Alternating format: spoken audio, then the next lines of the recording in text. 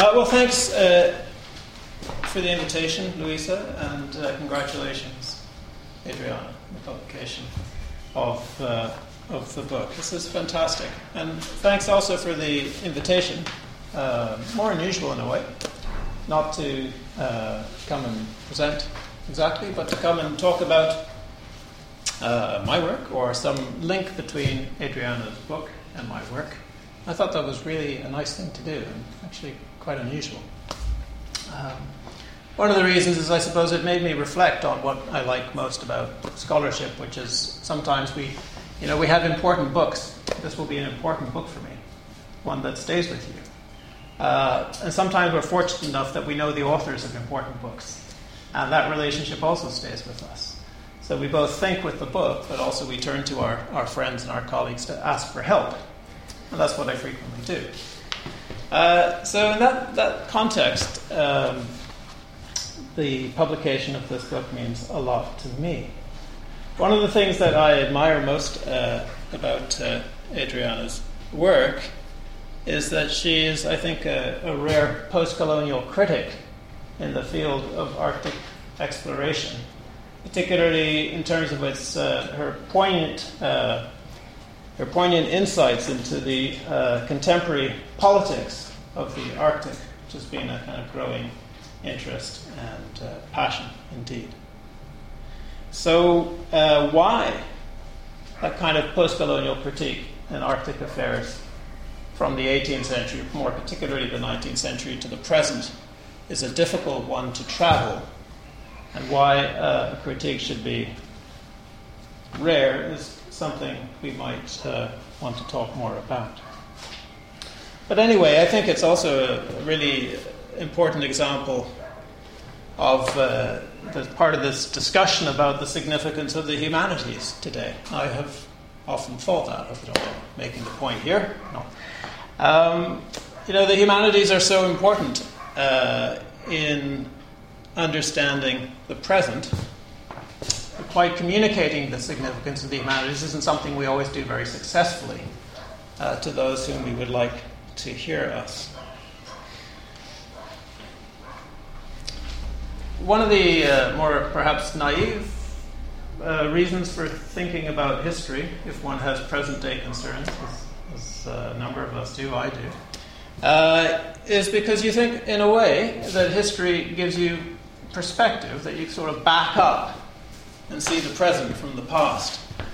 I know that's not really vintage historiography, but I have to admit there's an element of that which I would reflect on as being not inaccurate about. And I say that because I think a lot of people who are passionate about regions, probably not only the Arctic, look to history to give some kind of contextual perspective. That makes sense. And of course, one of the traps that I think was alluded to are the dangers of certain kinds of readings of history for the way in which they shed light on post-colonial politics or their absence. And we've had two references, I think, to the recent Prime Minister of Canada, Stephen Harper, who very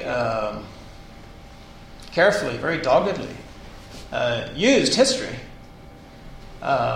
to argue for a very particular model of Arctic governance, one which was very nationalistic, one which was ethnically very exclusive, hierarchical.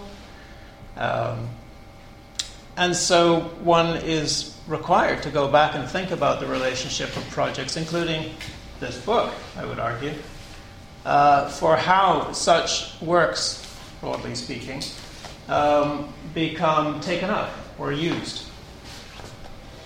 So, if one hopes to learn from history, one of the interesting things that this book does for me is to stress the possibility of unlearning from history, and particularly then trying to think about how we move away from the Victorians as providing a narrative of continuity with the present. That's what I was getting at. And then, of course, That's something that I felt very palpably when I started doing oral historical research in the Arctic, asking Inuit who remembered, not exactly these days, but back to the beginning of the 20th century, what they knew about exploration. And I heard some very interesting things, and they had quite a lot to say. But people of different generations, who were really of a nascent political class amongst the Inuit. This was the first generation who understood that they had the opportunity and the voice and the agency to say no to the state. Okay? They talked about how their parents' generation were not able to do that. And actually, exploration history was interestingly, singularly, an object of hostility for them. It doesn't automatically follow. But they saw within it not only imperialism of a kind, but an insistence by newcomers and outsiders on dominating a public understanding of the past that they didn't identify with, but more strongly than that, one that they felt was oppressive. I think that's fair to say. And as I say, this was concurrent with a moment of nascent political organization which led to Supreme Court decisions recognizing Aboriginal title and subsequently comprehensive land claims and negotiation over the ownership of lands and self-governance. So understanding the role of historiography and the contesting of histories at this time is what I want to focus on. Specifically, one of the things that this book does then, I referred to unlearning, Adriana, certainly for me, I'm not sure, really got me thinking about authorship in a way that was extremely helpful, because the argument that one needed to disaggregate different forms of authorship and to understand the sociology of agency in connection with authorship has been really and continues to be really important. Why? Well, both because it draws attention to the construction of authorship, as has been said, of distributed authorship, but also by breaking up the chronological narratives of the narratives of progress and exploration. That's really important too. And of course, one of the questions I suppose post-colonial scholars learn to live with the unsettling nature of those kinds of analytical moves, resisting the temptation to put another meta-narrative or a dominant narrative in their place. And I think that's good. So what I wanted to do, though, was to say that when one begins to think about authorship more carefully, I think it also opens up the possibility of not exactly a whole new field, but a whole new area of the study of print culture in relation to contemporary state Aboriginal politics today, of which we've seen relatively little so far. So I'm holding here something that I got on my shelf for a while, published in 2000. This is the final report of the Inuit Bowhead Knowledge Study. And really kind of wonderful. It takes place in Nunavut, in the area more or less where Frobisher visited, so we're talking about some of the same kind of territory. It's also very close to Lancaster Sound, which is the eastern entrance to the Northwest Passage. And today that's geopolitically a very significant part of the Arctic, both because of the seismic controversy over seismic surveys, which are an instrument of searching for oil and gas, which disturb the marine mammals, it's argued. But of course, there are also political claims and political controversy or contests over the power to regulate and decide who owns these waters and who will regulate them and for whose benefit. So one of the things I like about this study, which draws on Inuit experience, oral history, yes, but the experience of hunters, describing, to some extent, the behavior of bowheads, particularly their mobility and their circulation. That is to say, the maps swum by bowhead whales through the Arctic. And this was a way of working out what Inuit harvesting needs were, which is a political argument. Not to say that the population, which was traditionally a fairly foreign concept and arguably a flawed one for marine mammals, but to say this is what our harvesting needs are as a basis for arguing what would be a sustainable livelihood. What is to say, if we've been taking these and this is roughly what we use, then this should be the basis of a conversation about how hunting can proceed without necessarily submitting to the political logic of the state and its use of wildlife biology to determine populations and to make some pretty wild guesses as to what kind of conservation measures Indigenous people should follow. So one of the things, just sort of coming back to the book, that I think is important, is that this study was published by the Nunavut Wildlife Management Board. And so you think, well, who are they? And this is where, at least the suggestions, the analysis of this book is very, I think, suggestive for further work. The Nunavut Wildlife Management Board is, as it sounds, an Inuit institution, partly, but actually it's a regulatory board that was set up by national federal legislation in the wake of the Nunavut land claim agreement. So in other words, it was the product of court decisions that brought into law legislation which subsequent negotiations turned into a land claim, and it created these institutions of what are called co-management boards. So there are a series of boards responsible for regulating different aspects of resources and territory out there. And these co-management boards essentially are a form of governance which has half of its members are from Inuit organizations and half are from the state. And then there is a chair who can have a deciding vote and no prize for guessing how the chair is normally assigned. But this has been one of the more successful co-management boards. So I think, and although of course a lot has been written today about co-management boards, I want to invite you to think with me a little bit about how one writes the longue durée history of this form of governance. Okay? So on the one hand, Adriana, I think, teaches us to be careful about looking for alternative longue durée histories of co-management. To say, well, at least, if we're going to look for a kind of a longer history of co-management, which seems a good idea, then to disaggregate the authorship of this. So, and to, in a sense, think both about how and where it's published, as well as who the people are who are the authors. And authorship has become really important, understandably, in post-colonial Inuit politics. So actually in this report, at the back, it's maybe not light enough in here, and you're welcome to look at it afterwards. You've got both, of course, the tables setting out who the people are who provided the knowledge, the individuals by name. You also have the methodology of the interviews, how many interviews there were. So you can see quite well and fairly transparently, they have documented the processes of exchange, of map drawing, if you like, that produced this volume. So that's one example. And as I say, they have published it themselves. But of course, that's an invitation to think more about what that means.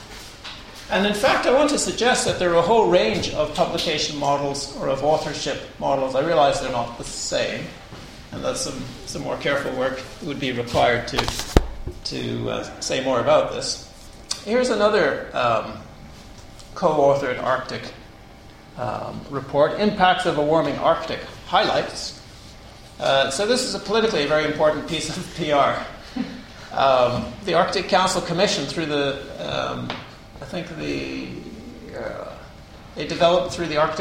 they commissioned the Arctic Climate Impact Assessment, which is like an IPCC report, which was completed and published in 2004, 2005. An assessment of the synthesizing scientific findings about climate change. And this has had a huge political impact and shapes governance. It actually shapes very important ways how we understand what international cooperation in the Arctic is. It stands in for, in a sense, the language, indeed, maybe the rhetoric of internationalism and the role of science as a vehicle in producing a peaceful, cooperative Arctic. So one could look at publishing strategies and authorship there to see a very different model at work. Ask for some help. Yeah, we can. I think we need a bit of light or not. I think. So here's a. Probably thanks. Have some lights on and then maybe off afterwards. So I was talking a moment ago about Lancaster Sound. One of the virtues of this map is it doesn't use names like that. So it challenges you to orient yourself without the inherited place names of exploration. But in any case, so here is also a very contemporary form of collective authorship in the Arctic. It's a project that the anthropologist Claudio Laporta and I did, and we went up to Pond Inlet here, known as Matimatilak, and we worked with elders who were drawing trails. So this was part of a project to show the Inuit topography and routes across the Arctic, which they did, and it was fantastic. So a couple of highlights, and then I'll say a little bit more about authorship and why I think authorship is highlighted, why it's problematic and interesting. So one of the reasons I really wanted to do this was when I would go to seminars down the road at Chatham House about the future of the Arctic, you would have a lawyer looking very distinguished stand up and say, well, yeah, in the North, they'd be talking about the UN Convention on the Law of the Sea. And people would say, well, no one really lives up there, so if you had one or two passages through the waters, that would count as, the question was, what counts as use, such that it triggers certain articles in the UN Convention on the Law of the Sea. This guy just stood up there and everyone sort of, oh yes, he's a famous law professor. So if he says, a couple of passages through this area. And I was trying to, again, I'm really captured by moments in which so few words can be spoken and carry such authority. And to me, it is rather close to what you've been talking about in a way, the map of the Northwest Passage carries so much freight with it, and yet it does so much political work. And in a sense, the fewer the words that are used, the more political work is being done. So one of the things I wanted to do here that was really exciting, this is one of the first maps for the elders, and this won't be quite the video I show you, it's another time. We're showing the crossing routes here on the Northwest Passage. This one is Lancaster Sound. So I sat there with Inuit talking, explaining to me and to others, or just drawing routes, showing where the crossing routes are. And that's quite important for human rights law and the claim that these are a homeland, that people actually inhabit the waters and the ice. So I thought it was triggered by the desire that next time someone got up to say, well, it's just water, you can sail through it, nobody lives there, I wanted to have something to show the contrary, to try and begin to show how waters are subject to human occupancy. And also, of course, occupied by bowheads. And finally here, how is this map published? Well, it's not published, but it does have the names of the elders who contributed, who drew the lines on the map. And what we did was we printed this out in Toronto, having digitized it, and of course we sent half a dozen maps back to the community where they seem to have liked them, and put them up. Okay, thank you. What I want to do is next, maybe last of all, to show you a little video clip about the making of this map. It might take take me a minute to get it rolling. One of the presuppositions, though, that comes out of land claims history, the last 30 or 40 years of the politics of land in the Arctic, is that authors of land claim maps, so when the state-funded cartographers went around to communities and interviewed elders and got them to draw their use of the land, the authors of these maps were kind of nearly always, in the first instance, individuals. And so as Inuit acquired in the late 20th century the reputation for being skilled draftsmen, cartographers, land claims maps became increasingly associated in the heads, I think, of most people, certainly me, as the product of a draftsman. And I think that there's something to be said about what you're trying to tell us in this book, and the supposition today that Inuit cartography is the product of draftsmen. Because thousands and thousands of maps have been drawn by Inuit individually at a table as kind of witnesses to their own traditions of using the land resources. What we did seemed a little bit weird, and I couldn't quite put my finger on why at the time, but if I show you how that map was drawn, here we need to open the, let's see, remind me where I find the memories. Computer. Huh? Where's my computer? Go back to the start menu. Uh-huh.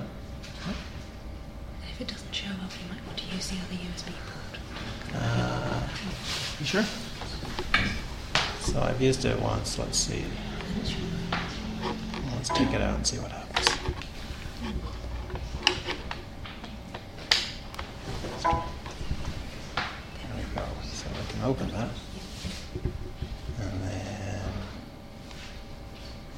So this is about a minute.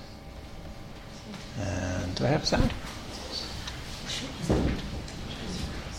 Is the sound on? I don't know. But while you're with or without the sound, don't mind. These are the elders coming into the community center for the map drawing exercise, and we used a map about the size of this section of the room. So people took their shoes off and walked on the map. It wasn't on the table. But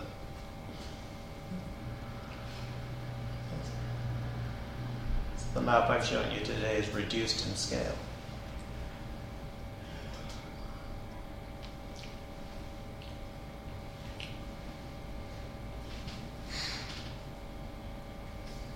So what's relatively unusual about the video I'm showing you now, but in a sense shouldn't be unusual, is it's not about the draftsman. It's about the Inulariat, the elder society, drawing as a collective activity.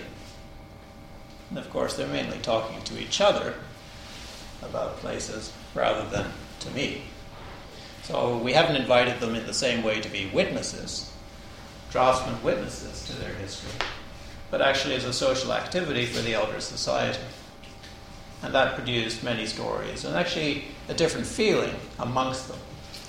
But I think I want to conclude by asking, well, what does that suggest then about the nature of their knowledge and the way in which knowledge in an everyday way actually is shared?